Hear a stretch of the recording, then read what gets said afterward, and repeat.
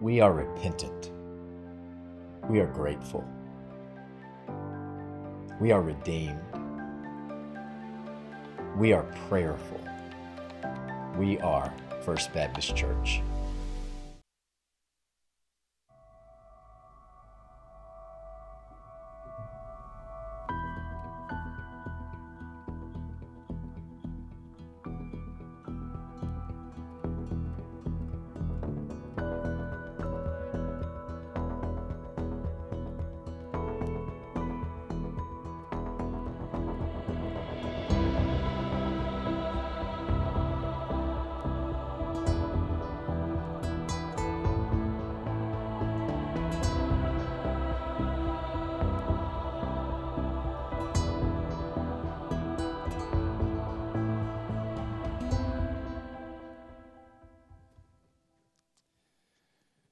Well, good morning. I'm Pastor Danny. I have the privilege of being the preaching pastor in LOGOS out of the First Baptist family, and it is really good to be with you. If you are new, let me say again, welcome. We're so glad you're here. We really want to know that you are worshiping with us today, whether you're in the room or in your home watching online. We want to know that you're with us. If you could go to fbcsa.org/connect. That's just a simple, immediate way that you can just say, hey, I'm here with you today, and we can make contact with you at a later time. And so this wonderful little video is absolutely right. We're about to embark on a remarkable journey together. We're starting a brand new Reverse series over the course of the next 13 weeks. And Reverse is a system of reading and meditating on the Scriptures in our church family that binds us together. And so over the next 13 weeks, we are challenging everyone in our church family to read Mark chapters 1 through 3. And we're actually going to tell you which verses to read every day. And you're going to read that on your own, and then we invite you into small group Bible study, whether that's on Sunday morning at 9:30 or another time where you meet with a small group. We're asking for you to get with people and talk about the Scriptures that you're reading from Mark chapters 1 through 3. And then lastly, when you gather for worship, you get to hear preaching from that same passage that you've already been reading every week. That you've already been talking about with your brothers and sisters in Christ, and now challenged in preaching on Sunday morning in worship. It's a delightful system, if we can call it that, to be a part of as a church family, and I pray that you're doing that. And so if you're new, dive in to Reverse with us. And so today, we are in chapter 1, verses 1 through 8 of this gospel. Now, Pastor Jimmy said I was going to be preaching about John the Baptist. I'm actually just going to stay in verse 1. Is that okay with y'all? I'm just going to stay in verse 1, just verse 1 this morning. But before we get there, let me just say a few things about the Gospel of Mark. So Mark is the first gospel that is written. Most scholars across the board would agree that Mark was written before any of the other gospels were written. In fact, Matthew and Luke, if you're familiar with the gospels, Matthew and Luke relied heavily on the Gospel of Mark as a source for their own gospels.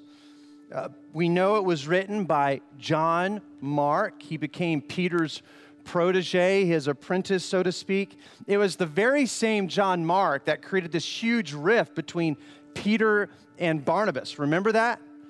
And I mean, Paul and Barnabas, Paul was like, I don't want him on the missionary journey with us anymore. He was irresponsible. He chose to leave us.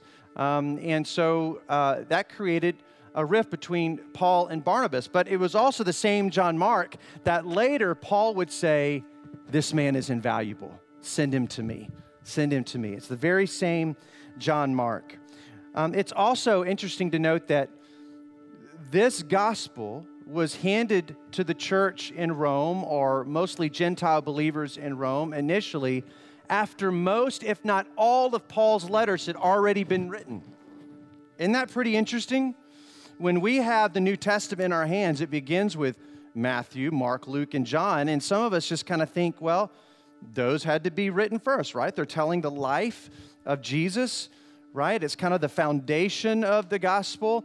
It is the gospel, and later the epistles were written. Not so. In church history, we know that Paul wrote most of his stuff, and then probably between AD 60 and 65, somewhere in there, John Mark, protege of Peter, sought to capture, being led by the Spirit of God, capture the stories and teachings of Peter that had been handed down to him from Jesus himself. It's the same very John Mark. Y'all remember the story of Peter when he was imprisoned and then the angel freed him and Peter went to that house? That was John Mark's house. That was John Mark's house, where all those believers were gathering and praying for Peter. So John Mark has this long heritage of knowing the apostles, being on missionary journeys, and then finally being this protege to Peter, where he has been inspired by the Spirit of God and giving the honor to write the very first gospel message written down on paper to Gentile believers, mostly. And so we're just called to look at 3 chapters over the course of 13 weeks, which is kind of nice. We get to look at every single one of those verses. So that's all, just 13 chapters of Mark. And there are 3 major themes that we're going to dive in and out of that I'll be pointing to throughout the next 13 weeks. And here it is. We're going to be looking at the person of Jesus as Mark describes Christ. We're going to be looking at the mission of Jesus. And finally, we're going to be looking at the methods of Jesus. And all of that we can kind of see even in these first 3 chapters. So just listen and watch for those over the course of the next few weeks. All right, with all that said, let's stand together and we're going to read verses 1 through 8 together. Jesus is the good news about Jesus the Messiah. Sorry about that. The Son of God. It began just as the prophet Isaiah had written. Look, I am sending my messenger ahead of you, and he will prepare your way. He is a voice shouting in the wilderness, prepare the way for the Lord's coming, clear the road for him. This messenger was John the Baptist. He was in the wilderness and preached that people should be baptized to show that they had repented of their sins and turned to God to be forgiven. All of Judea, including all the people of Jerusalem, went out to see and hear John. And when they confessed their sins, he baptized them in the Jordan River. His clothes were woven from coarse camel hair, and he wore a leather belt around his waist, for he ate locusts and wild honey. John announced, someone is coming soon who is greater than I am, so much greater that I am not even worthy to stoop down like a slave and untie the straps of his sandals. I baptize you with water, but he will baptize you with the Holy Spirit. You may be seated. Let's pray. Father, we pray that you just bless our time together in your word. May it resonate with us. May it fill us with joy and delight as we think once again about Jesus. And may we respond. In Jesus' name we pray, and all God's people said, amen. So Mark is a gospel. It's not a biography. It's not a chronicle of history like a historical textbook or a textbook on history. Mark as a gospel is a proclamation. It is a declaration for us. It is a royal edict, so to speak, that has been taken and delivered across the land. It's the angels we have heard on high, written in tangible form. It's a declaration put on paper.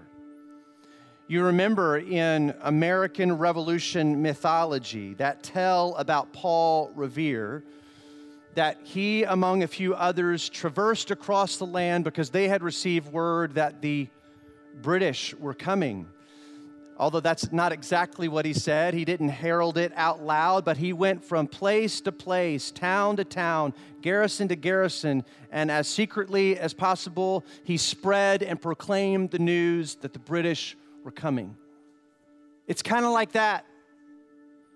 It's kind of like that. It's that herald, that declaration that something is about to happen.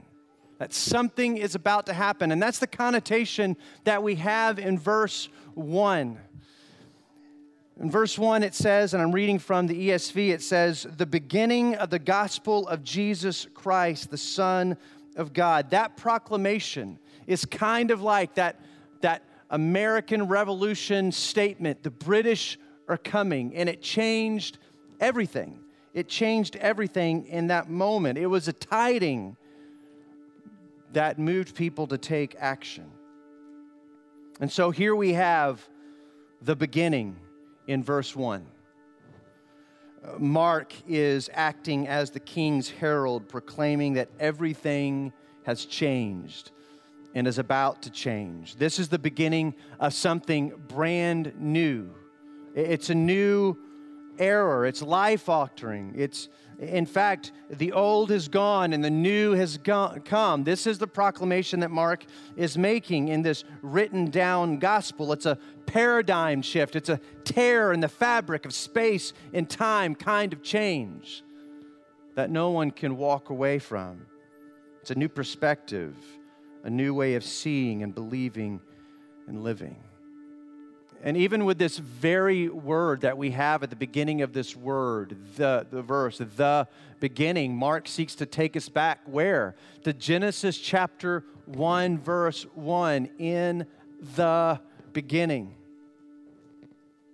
Mark is communicating through this gospel proclamation that God is up to something. God doesn't wait for man. He takes the initiative. And in Genesis 1, he took the initiative to create and to bring glory to himself through all of creation. And now Mark is saying once again, God is taking the initiative. It is the beginning of a brand new day. A declaration, a tiding. And in that word, the beginning, even in Genesis 1:1, and even now, it is loaded theologically that declares God is the great initiator. And here in Mark verse 1, it's no different. Just as weighty that God is up to something. He has done something. And it changes everything. Mark is proclaiming that this is the beginning of something new. And of course, then Mark moves on. He says, this is the beginning of the gospel. This is the beginning of the gospel. And this gospel is good news. That's literally what it means. Evangelion, we know that word, gospel, literally means good news or good tidings. That's what Mark hoped to bring, that this gospel is intended to bring good news. Good news. At the time, in the ancient world and even before, this word, gospel, referred to something that was never really written down.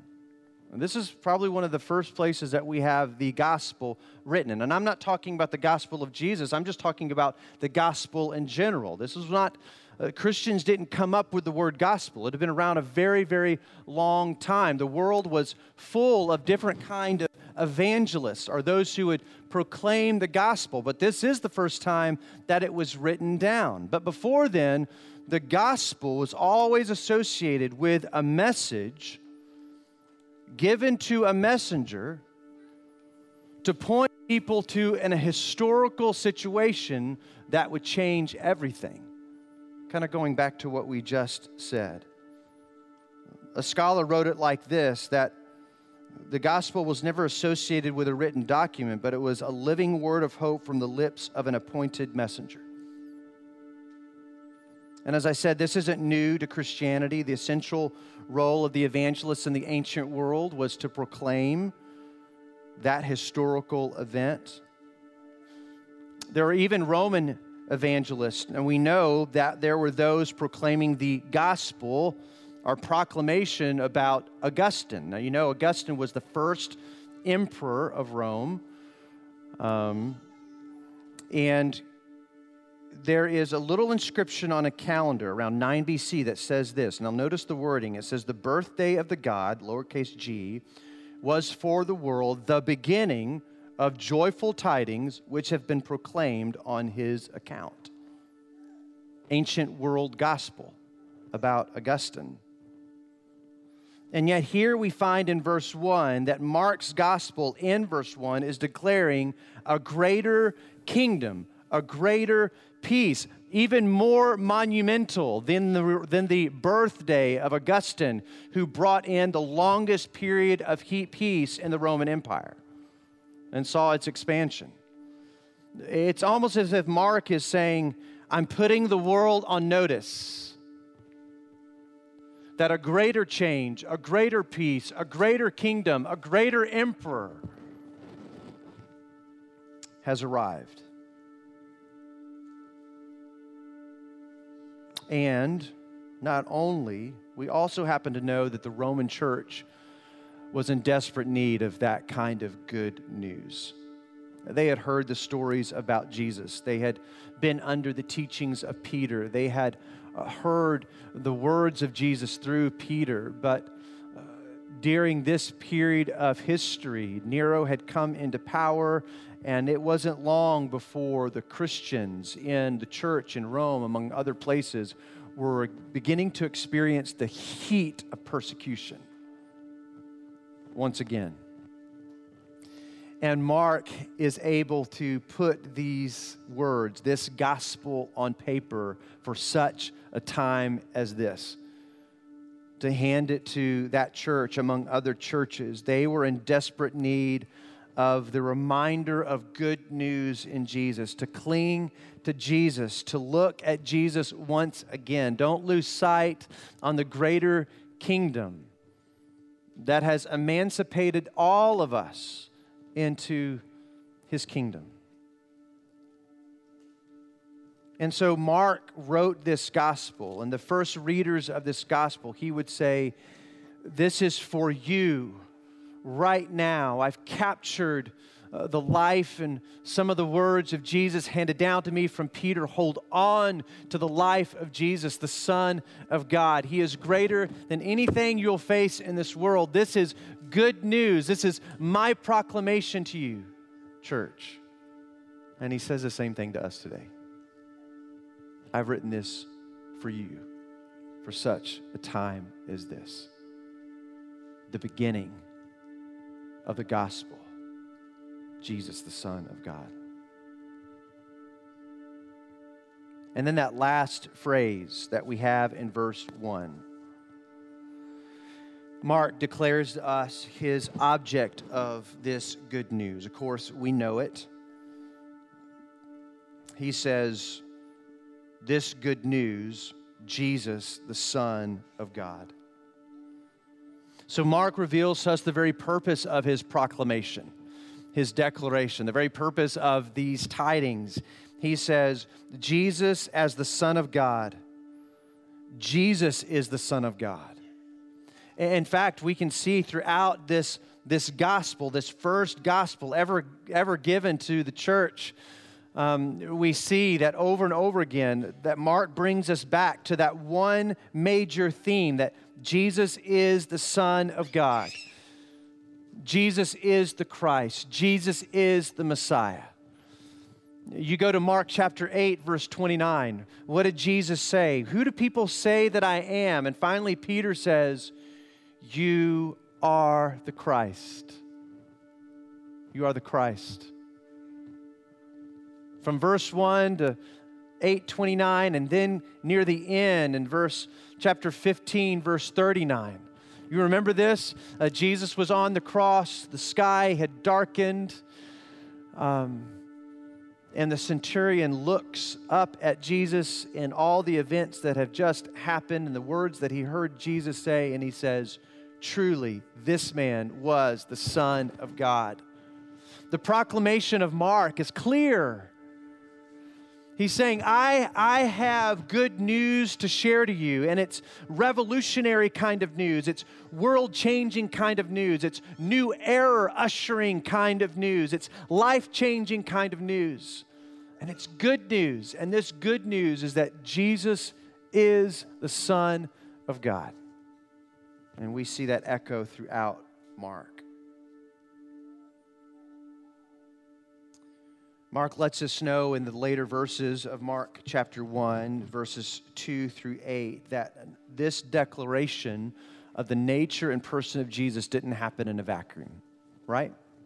It's why we have the voice and the words of the prophets, both of Malachi and Isaiah, right there in verse 2. It's why we have the little biography and message of John the Baptist. Mark is reminding us once again, he's reminding these Gentile believers that the coming of Jesus, the Son of God, did not happen in a vacuum. It was proclaimed well before his arrival that the Messiah would come, and this Messiah would be the Son of God. The prophets declared that, and the prophets even declared that there would be one coming in advance of Jesus. And Mark is saying that man was John the Baptist. He was making the paths straight, that he would point to Jesus, the Son. Not in a vacuum.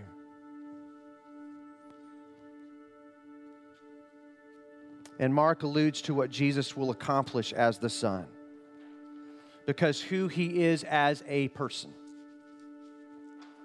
Because of who he is as a person, he will do what no other one could do. No other emperor, no other historical figure can do or can. Not the law, not the prophets, not an earthly king or emperor. Jesus, the Son of God alone, will accomplish what he is able to accomplish. That's why John would say, you know, the baptism that I've been performing and calling you to repentance, to turn back to God, this is only a shadow of what Jesus can do.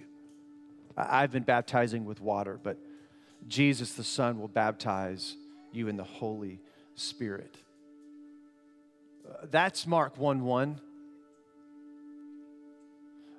That Jesus, the Son, is good news. That he's going to accomplish something that no one else can accomplish. And that truth of the person of Jesus changes everything. It changes human history, and it changes individual lives if we reckon with that truth about the nature of the person of Jesus. The Son of God, God with us. And Mark was saying this is the beginning of something new. A recreative initiative of the same God that created the heavens and the earth so long ago, and it is good news to us. Now, all of this sounds pretty mundane, doesn't it? Not mundane because those words aren't startling, but mundane because we've heard them most of our life. Jesus, the Son of God. Even those of you who may not believe in Jesus as the Son have heard it some of your life. And those words now kind of fall on us, and we can feel like they're just mundane words, simple words. So the question is not whether or not do we know this good news. For many of you do. Have you heard about Jesus the Son? For many of you do. The question for us is, do we believe the proclamation of Mark? Do we believe him? Do we believe him? It's the kind of good news that moves us to respond one way or another. When Paul Revere and others went around the countryside to inform secretively, get ready, the British are coming. What did the news inspire? Action, immediate response. Get the men together. Get the muskets ready. We have to act. We have to respond. Or when those angels that we have heard on high, when they came to the shepherds in that field at night and they said, we bring you good news, good tidings of great joy. Today, right where you are, a Savior is born. What do? Immediately they say, we're going to go find that Jesus. We're going to go find that Son of God, the Messiah. That's the question for us. Many of you have heard or read Mark 1:1 for a lot of your life, if not all of your life. The question for us is, will we act in accordance to this good news message, to this gospel message? Will we respond? Will we act to the person? Ever since the proclamation of Jesus from the very beginning, people have sought to make little of Jesus, change Jesus, walk away from Jesus, or hate Jesus. What will we do? Will we love Jesus? Will we believe Jesus? Will we recognize the significance and weightiness of who He is as a person? Jesus, the Son of God. Let's pray. Father, thank you so much for these handful of words, this proclamation, this declaration that Mark handed to the church so long ago and that we read today. That you sent your Son, Jesus. And that is good news. And it's the kind of good news that changes everything. Ushers in a new age and solicits from us a response.